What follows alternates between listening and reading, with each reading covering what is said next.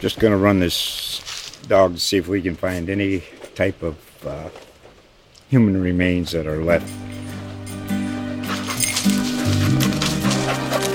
Listen to Where Secrets Go to Die, The Disappearance of Derek Hennigan. From the Detroit Free Press, a new podcast set in the woods of Michigan's Upper Peninsula. Available on Apple, Spotify, Freep.com, or wherever you get your podcasts. Let's go back to Mr. Brady's original request of the Ethics Commission.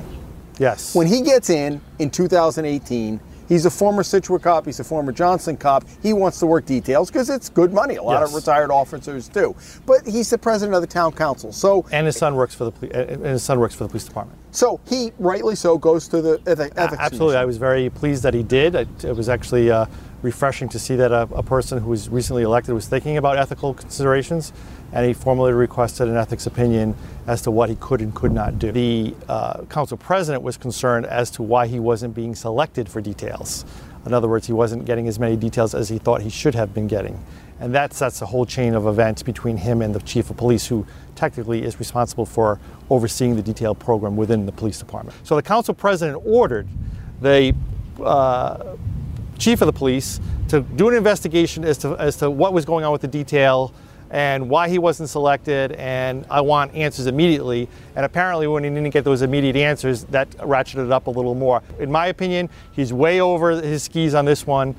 He's completely violating the ethics opinion that he got, and he's deep into trying to find out why he personally is not getting details within the department. In the same email where the chief indicated that he was being harassed by the council president, he also indicates that he believes that the council president had violated the ethics opinion that he had been given.